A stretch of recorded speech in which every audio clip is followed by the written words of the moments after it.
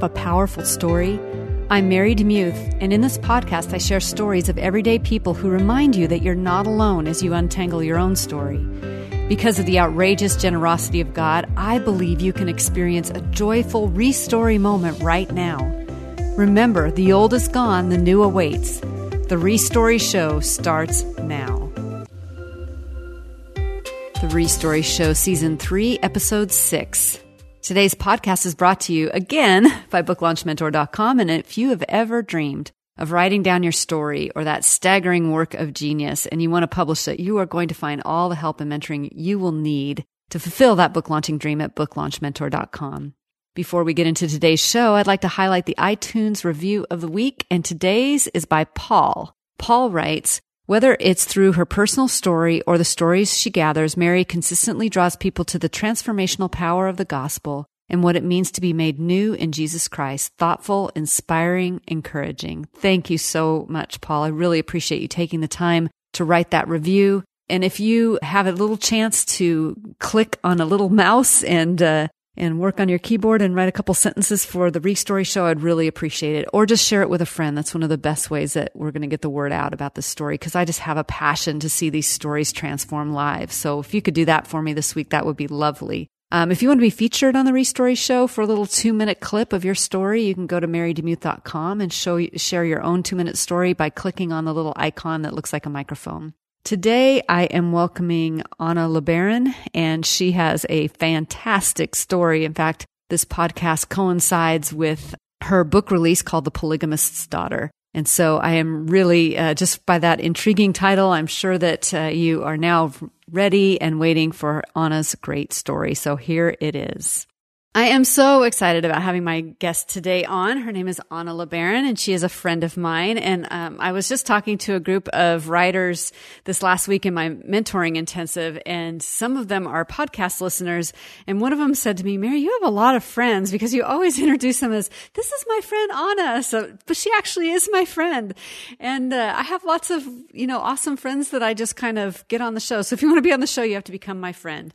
So Anna, thanks for being my friend and for being on the Re-Story Show today. Well, I highly recommend your friendship to anyone who's willing to engage with you in that way. That's awesome. Great friend to have. That's a good endorsement. I'll keep that. So Anna, you have this crazy story and you've written a book about it. It's coming out soon. Actually, by the time this airs, it will have been released. Why don't you tell us the name of that book and then we'll get into your story. The book is called The Polygamist's Daughter. And it's my memoir, growing up and being raised in a polygamist cult, and how I was able to eventually escape and what I've done with my life since then. Yes, and I've had a privilege of reading it in the early stages and also in the late stages and endorsing it. And it's just what I love about it, among many things, is it's a very fast-paced read. It reads like a novel, like you want to turn the page. And so I just really appreciate that. But the story is so crazy. So why don't you start off by just telling us, let's start a little bit at the end so that people know like exactly who your father was. Okay. My father was Ervil LeBaron, spelled E-R-V-I-L, and we live in a Googleable age, so anybody can Google his name and read for days about the things that he did, the atrocities he committed against mankind, and the things that he did, which earned him the title, the Mormon Manson, which is after Charles Manson. You can also Google that if you want to know more about that. If you dare. If you dare. And so he had a church. He founded and formed a church based on the tenets of Joseph Smith's doctrine and theology, and then lived that out. And it kind of spiraled downward from there. And he eventually died when I was 12, but that didn't loosen the grip that he had on his followers and on his family. And so lots more happened even after he died in prison. And interestingly enough, the people who follow the Warren Jeffs story, also a fundamentalist Mormon cult leader, can read on the news that he is actually directing the steps of his followers from prison, which my father also did. And so living that out and walking that out was difficult. Yeah. And so if people do Google him, they'll see that like he ordered hits on people from prison. Is that right? Yes, mob style hits, and just shattered so many lives with what he believed was the right thing. And how many official wives did he have, or maybe official or unofficial wives? He had 13 wives and fathered more than 50 children. See, now to me, that just does not seem logical. Like, why would you want to have that many children? Well, they believed, because Joseph Smith believed, that it was their duty to, quote, replenish the earth.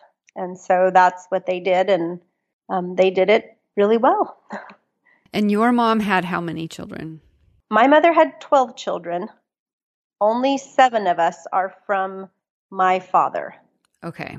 She had 5 children before she met my father. And so was she divorced at that time when she met him, or how did that work? I talk about that in the book. Yes.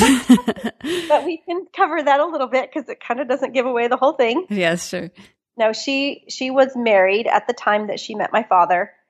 Her husband had gone to one of my dad's talks and became convinced that following the original tenets of Joseph Smith's teaching was actually more in keeping with what Joseph Smith taught than what the modern day LDS Mormon Church believes and practices. So he came home to my mother and talked to her about it. And she was very much opposed to any kind of thinking of polygamy or anything like that. And so her husband at the time went back to my father and said, if you want me to follow you and to join your church, you're going to have to come here and convince my wife. So my father went and convinced her so much so that they eventually got together. And, it's all very entangled. Yes. So you came along, and I've read the book, so I know so many stories, but this was not a very stable upbringing, to put it lightly. So tell us a little bit about kind of the moving around and some of the scary parts of what it was like to live within that system. Well, it didn't start out scary. When I was born, it wasn't during the scary years. However, my father and his brother were the co-founders, I guess you can say, of the original Church of the Firstborn, I think is what it was called. And then they eventually had a falling out, and they kind of parted ways.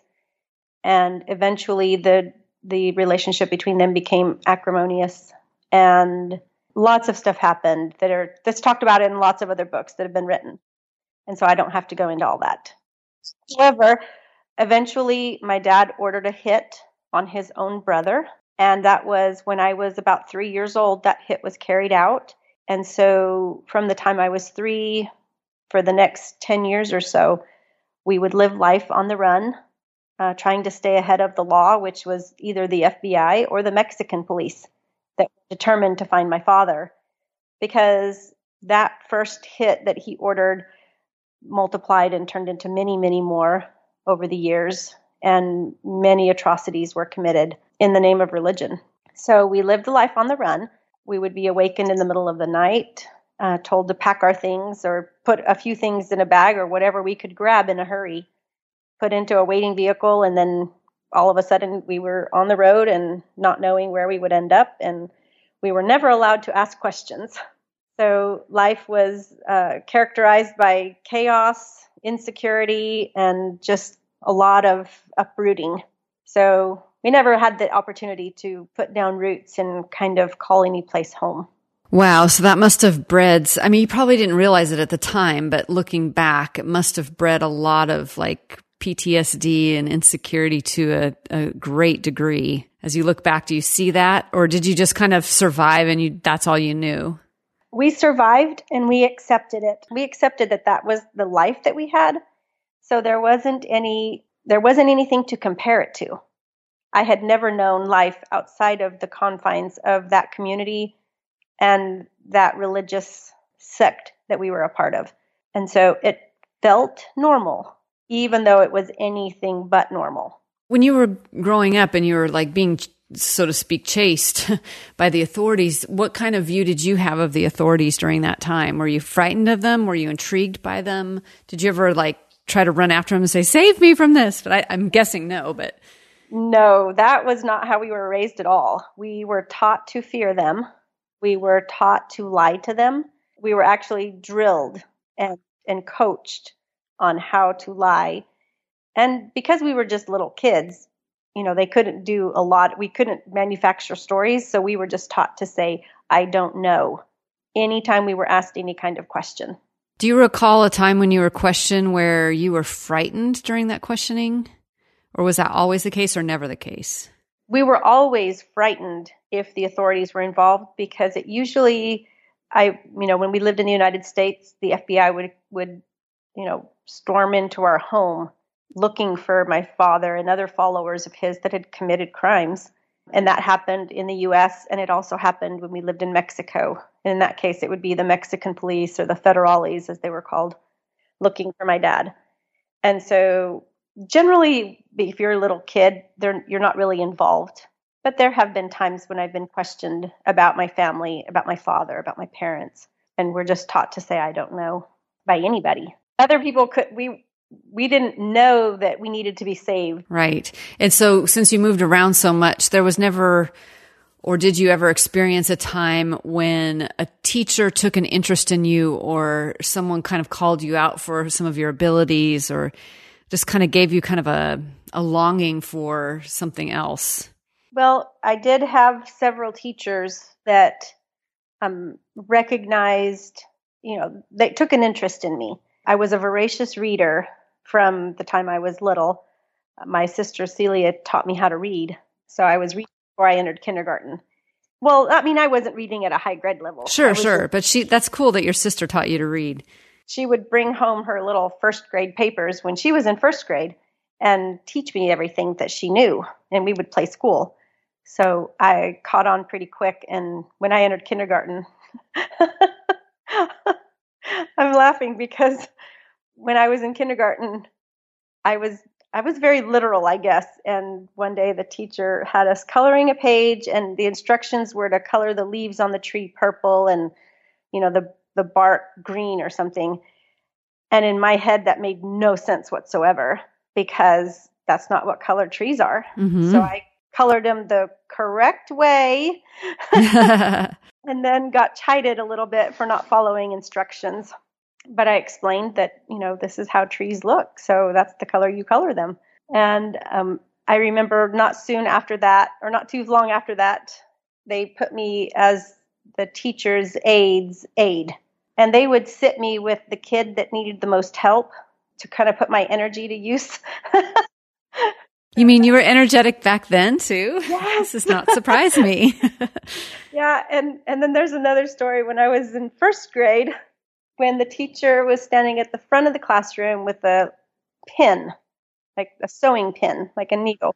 And she stood up at the classroom at the front and said, I want you guys to all be so quiet that when I drop this pin, I'll be able to hear it. So she drops the pin and me just wanting to be helpful, I jump up out of my seat and go try to help her find it. And then like 5 more kids come and join me trying to find the pin. And all of a sudden there's chaos. And so her purpose of wanting quiet was totally dismantled by my enthusiastic energy and desire to be helpful. Now, we talked before the show that you are a 100% extrovert. And so how did that serve you growing up and moving around so much? Well, there's the curiosity that I carried with me everywhere I went, no matter what was happening around me, helped me observe things and kind of observe the world around me. And the extrovertedness was very much attempted to squash because my personality type was just not a good fit for the community that we lived in. Having a voice, having hopes and dreams and being vocal and outgoing just did not serve the common good of the people. And so there was definitely the attempt to squash that personality that was just so innate within me. And I felt that growing up, even though I couldn't identify what was happening. Right, exactly.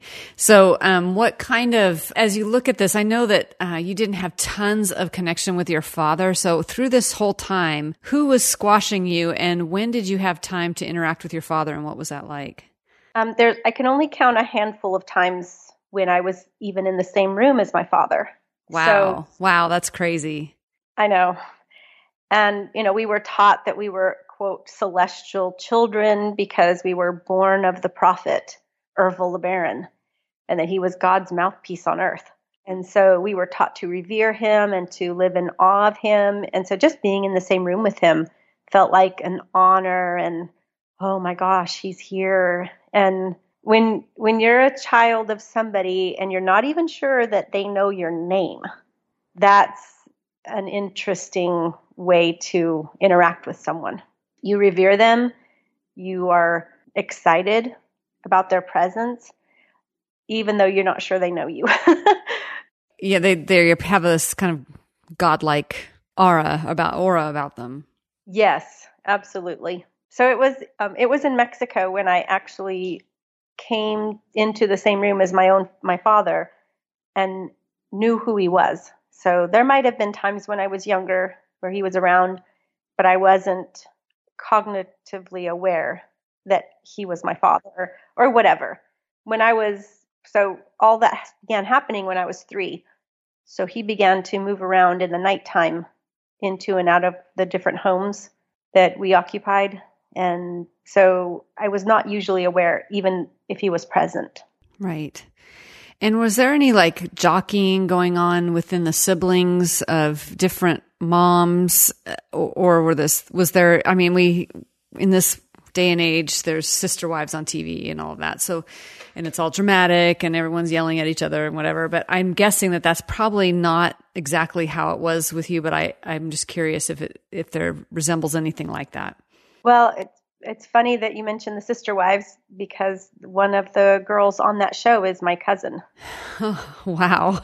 And so, if you look at pictures and she's my doppelganger. So if you look at pictures of Christine Brown and I side by side at the different ages and stages of growing up, it's very remarkable how similar we look. And so the way that polygamy is portrayed on the television show Sister Wives is very, very different than the way I was raised.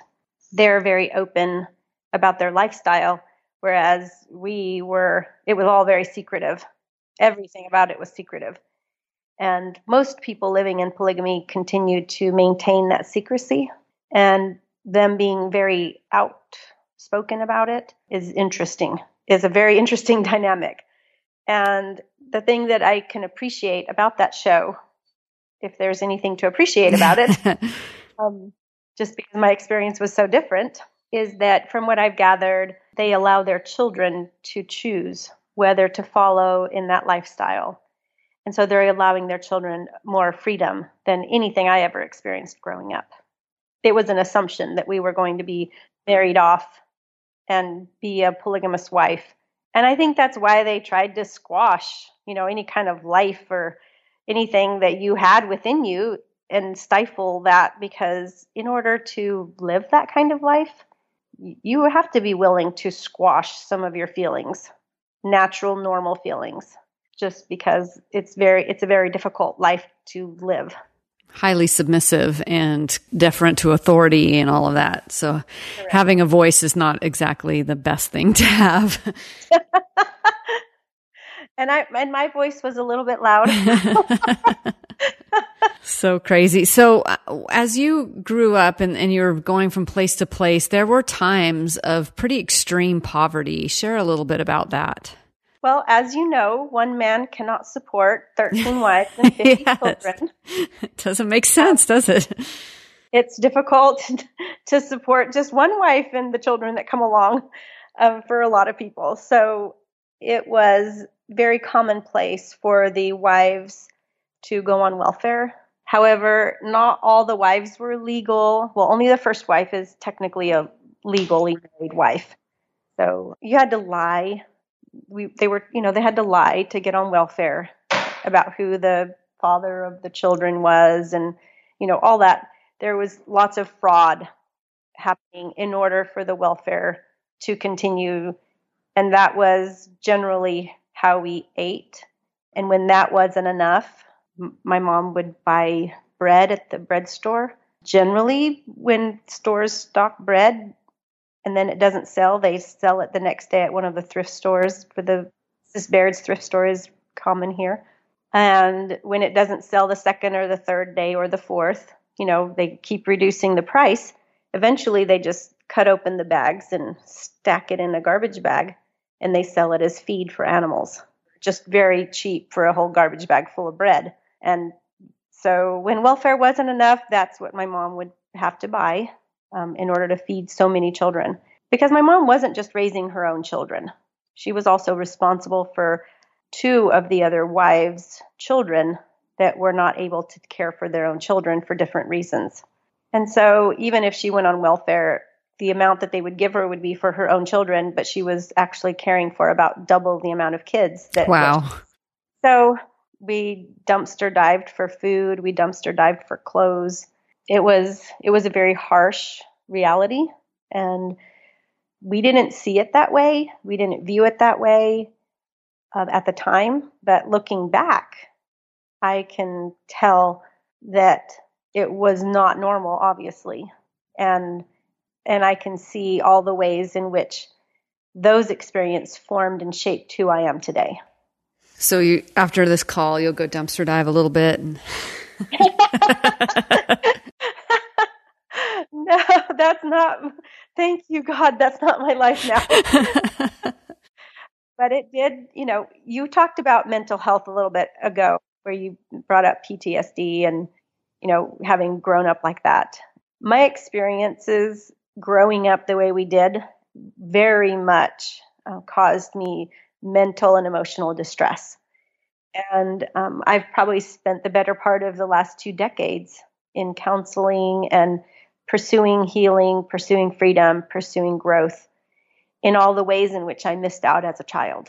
And it wasn't until 2014, so not very many years ago, but 3 years ago, that I had been in counseling for over a year with a really good therapist that was doing some really great things with me. And I was experiencing a lot of health and mental health and well-being as a result of her care. And after I'd been with her for about a year, when I started writing the book, as a matter of fact, when I decided to write the book in January of 2014, I went to her because I know that with health insurance, you're allowed so many visits per year with a counselor. So I asked her what my limit was. And, I didn't want to use up all my visits at the beginning of the year and then still be writing and, needing care. So she said, with your diagnosis, you don't have a limit. And that's when I got really scared and said, do I even want to know what the diagnosis is? And she says, you have post-traumatic stress. And I went, oh my gosh. And for a half a second, I thought, well, that's weird, because isn't that what soldiers get when they go off to war? And you tend to identify post-traumatic stress with war veterans. And then I went, oh my gosh, that makes a lot of sense, considering my upbringing and considering the amount of traumatic experiences that I went through as a child. And so it's been in the last 3 years understanding where the anxiety comes from and working through that and acknowledging it and being able to ask the Holy Spirit and work with the Holy Spirit to identify those things and bring healing. And so if you don't know what you need healed, how can you ask, And so it's been, the last 3 years have been probably a fast forward on my healing journey. Just understanding what was actually going on in my head and in my heart. Yes, what was having it defined actually eventually brings freedom. Yes, and clarity, where you go, oh, this is why this is happening. I never even knew that it was called anxiety, that when you experience that tight feeling in your gut. And not everybody feels like this all the time. Wow. Really? Not always on hyper alert all the time. Yes. So just identifying those things and getting the care and the mental health care has been so pivotal in my journey. That's amazing. And I know that how encouraging it is for other people to hear that, because you've come from a pretty scary background, and for you to mention the Holy Spirit. So you grew up in a cult, a bad cult with a very bad leader who killed people. So this is not a good guy. This is like Jim Jones type of person, not a good person. And can I tell you a story about Jim Jones? Yes, you can. That was, I didn't put it in the book, and I'm so upset that I didn't put it in the book because I forgot. Exclusive content, folks. Listen. Yes, exactly. I can't remember which chapter in the book, but I was in Mexico and I was living with my sister by the beach, in the beach house. That's what we called it. And I remember looking at I think it was Newsweek or U.S. News and World Report magazine, maybe Time. I can't remember which one, but one of those. And on the cover was Jim Jones. And I was 10, so I could read. I flipped open the magazine and started reading this story about Jim Jones. I felt horrible and was horrified for these people living in this cult. Wow. Poor them. I know, these poor people living in this cult, doing what this leader says, and they're being killed. I mean, that's how oblivious we were as children, and why the cover of my book makes so much sense, because we were censored. You know, the cover of my book shows my eyes and mouth censor bars on them because we were not aware of what was happening as children. Right. It's such a sad testimony to the power of one person who is corrupted and is corrupting others, and who is influential and, you know, has got some of those narcissistic personality disorder problems, as well as psychopath and sociopathic ways that you don't know it when you're in the middle of it. I think lots of listeners have been in relationships with people like that, and you don't know it. And then when you leave, you're like, oh my gosh, that person was not a good person, but you don't know it. You're captured by them. Right. And so there's no way to talk about my experiences and my growing up years and my family without having the conversation about mental health, because it's so needed. That conversation is very needed. Right. Because you have, I mean, it's perpetrating mental health issues. Like the person has been harmed in some way or just is mentally ill, and then they're inflicting it upon more people. And then they, a couple of years later or many years later, are diagnosed with PTSD and have anxiety issues. I mean, it just it's the gift that keeps on giving. Right. In the worst possible way. It's not a very good gift. You just don't want this gift. Don't open it, please. Yeah. And we're pretty oblivious. I didn't realize I had many of these same kinds of issues until much later. And then you look at it more objectively, and you're like, oh, okay, I can see it now, or I can see it in someone else, probably easier than I see it in myself. But, you know, it is a journey. It's a journey to kind of come alive and to know those things. And I can say, just knowing you after the fact, so after the 2014, you know, you started to become healthy and started to really grow in new ways and freedom. I've known that Anna, and I can commend you for just chasing health. And that's one of the things I love to tell to the listeners of the Restory Show, is that healing is active. It is not passive. We cannot sit on our couch and expect to be healed. We've got to want to be well.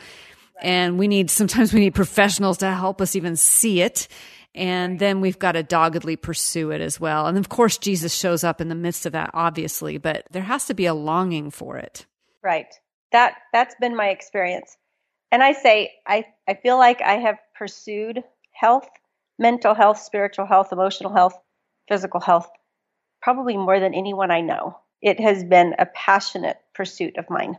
And the things that I've experienced, the ways that I've grown, all the healthy expression that anyone can possibly see in me was hard fought.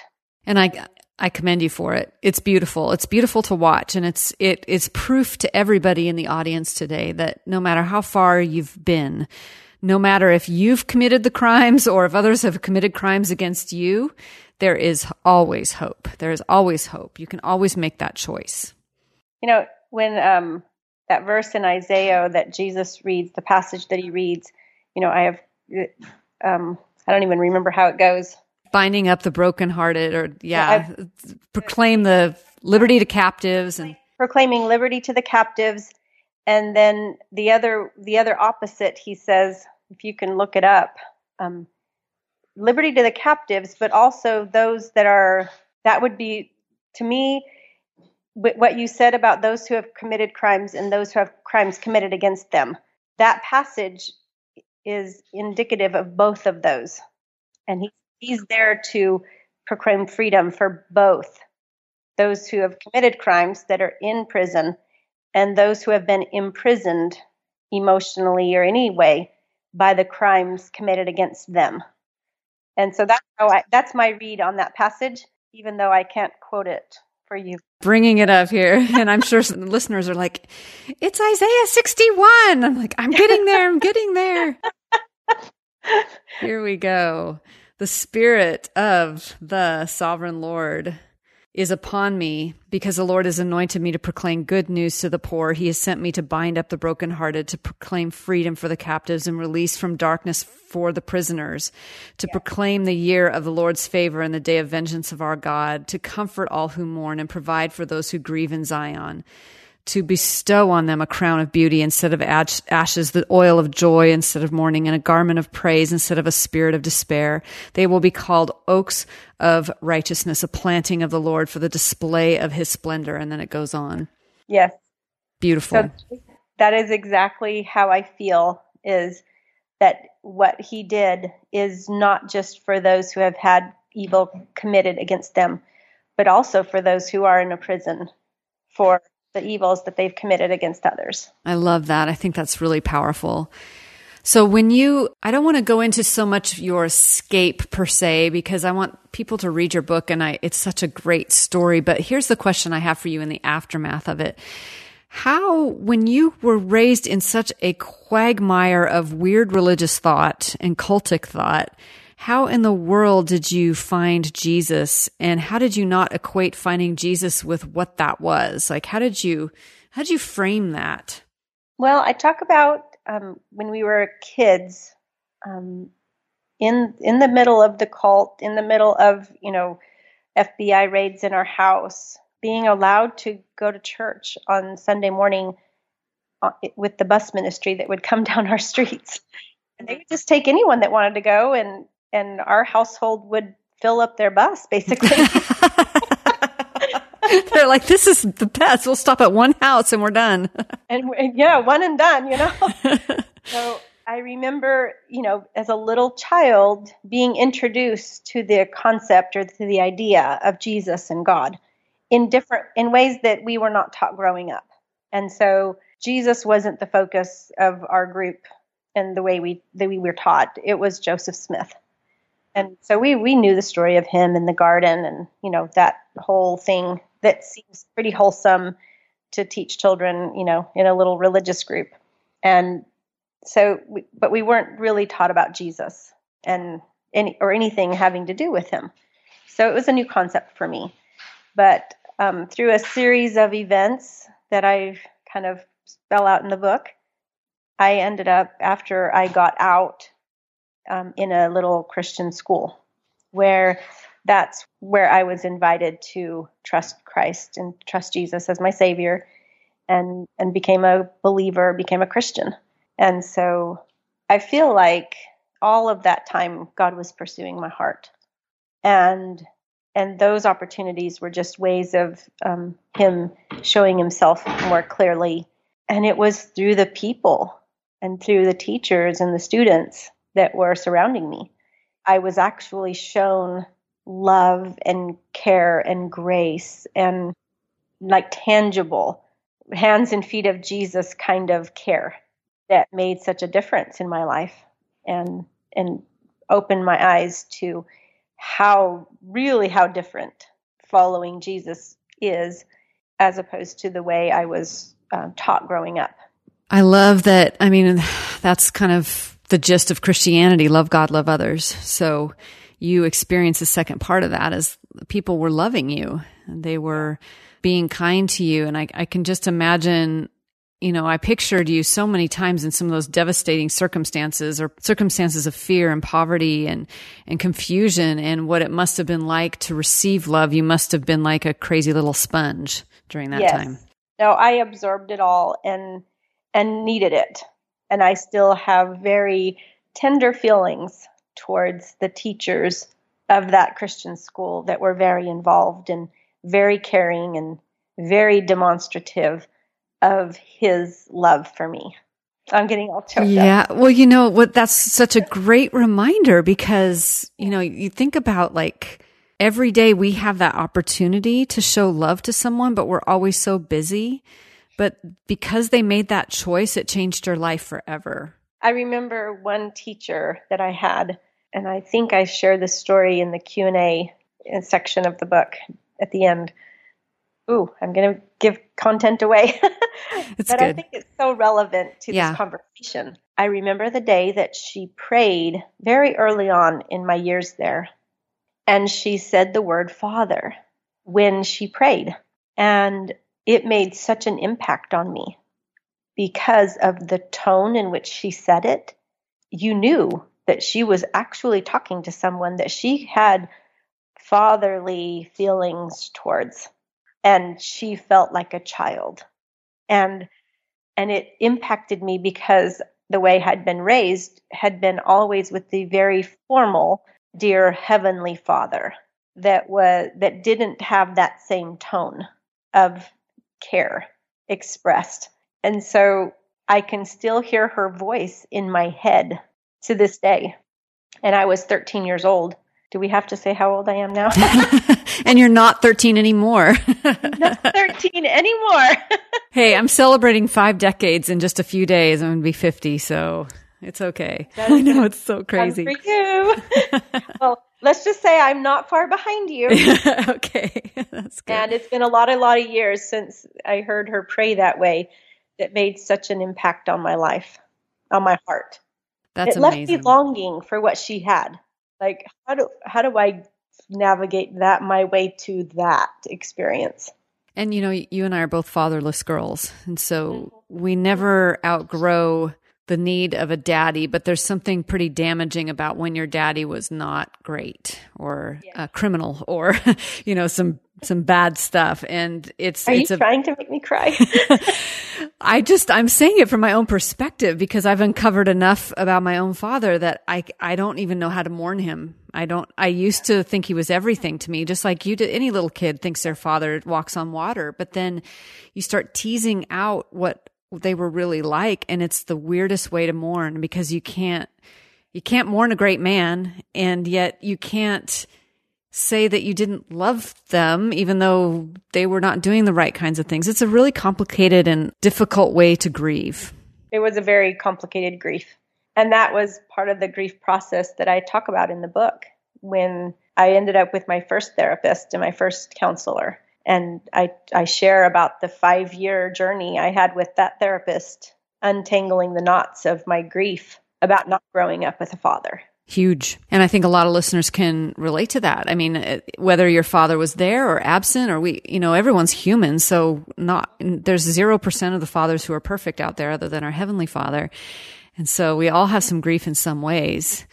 So as we wrap this up, what kind of advice would you give to somebody who has that kind of complicated grief? What helped you? What helped me was, one, reaching out and receiving offers of help. It wasn't until a friend saw the distress that I was in emotionally, offered to make me an appointment with a counselor, and then offered to take me or babysit my kids. And, she could see that distress and she was a real friend and said, you need care. And then me receiving that care. And so asking for help or receiving help, whichever way it works, pursuing it, finding it, and then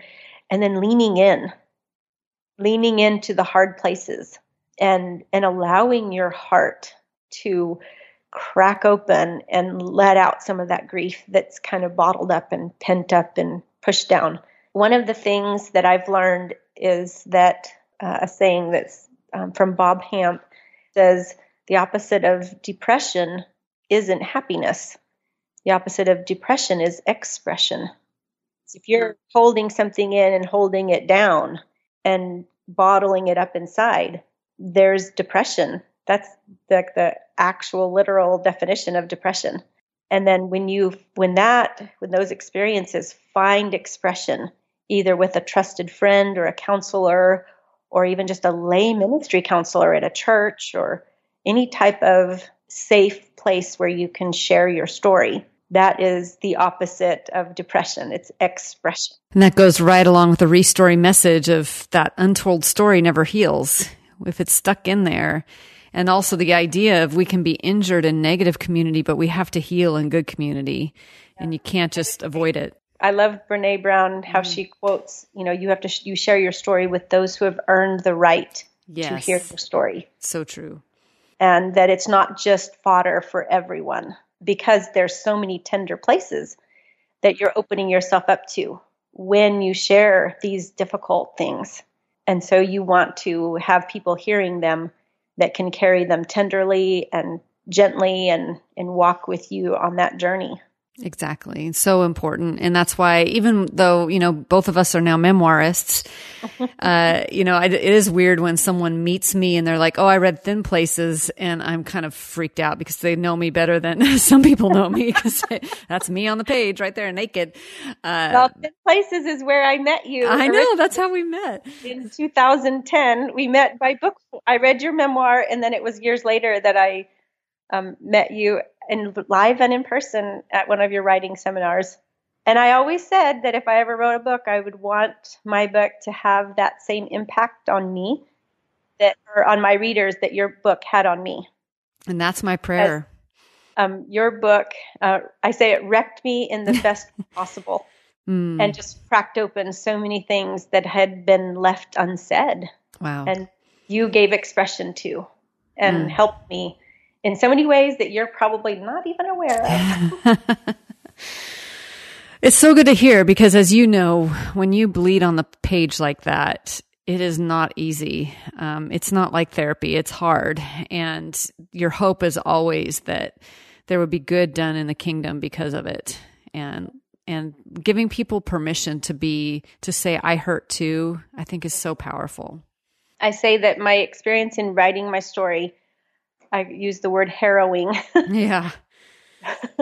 Because that's exactly, lots of things were plowed up, because harrowing is an agricultural term. Yes. And lots of things were plowed up that had been kind of dormant, and lots of things plowed up that I wasn't expecting in the process. And it's been a healing journey. Lots of good things have grown in the place of that unplowed ground. So seeds have been planted that can grow now because of that experience. I've written 34 books now, and every single book God has used to heal me in some sort of way. So I resonate with that. So this has been a big year for you. How has God restoried you in the past year? I would say that I am becoming the person that He created and redeemed me to be. That's the definition of freedom that Bob Hamp uses, and he's been very instrumental in my spiritual growth and my spiritual journey. And who I am, who He created me to be, I have found out is enough. And so He created me in my mother's womb. He knew what I was being born into. He knew the difficulty that my life story would be.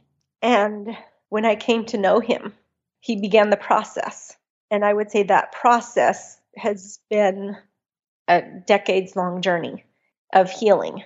But it's been in the past year or 2 or 3 that who I am, who He imagined me to be when He created me, who He imagined me is coming to life is finding expression and knowing that who I am, I'm getting all choked up.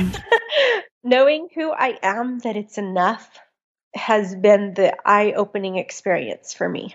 That the way he sees me in my real self is enough, has been the thing that has restored my life the most.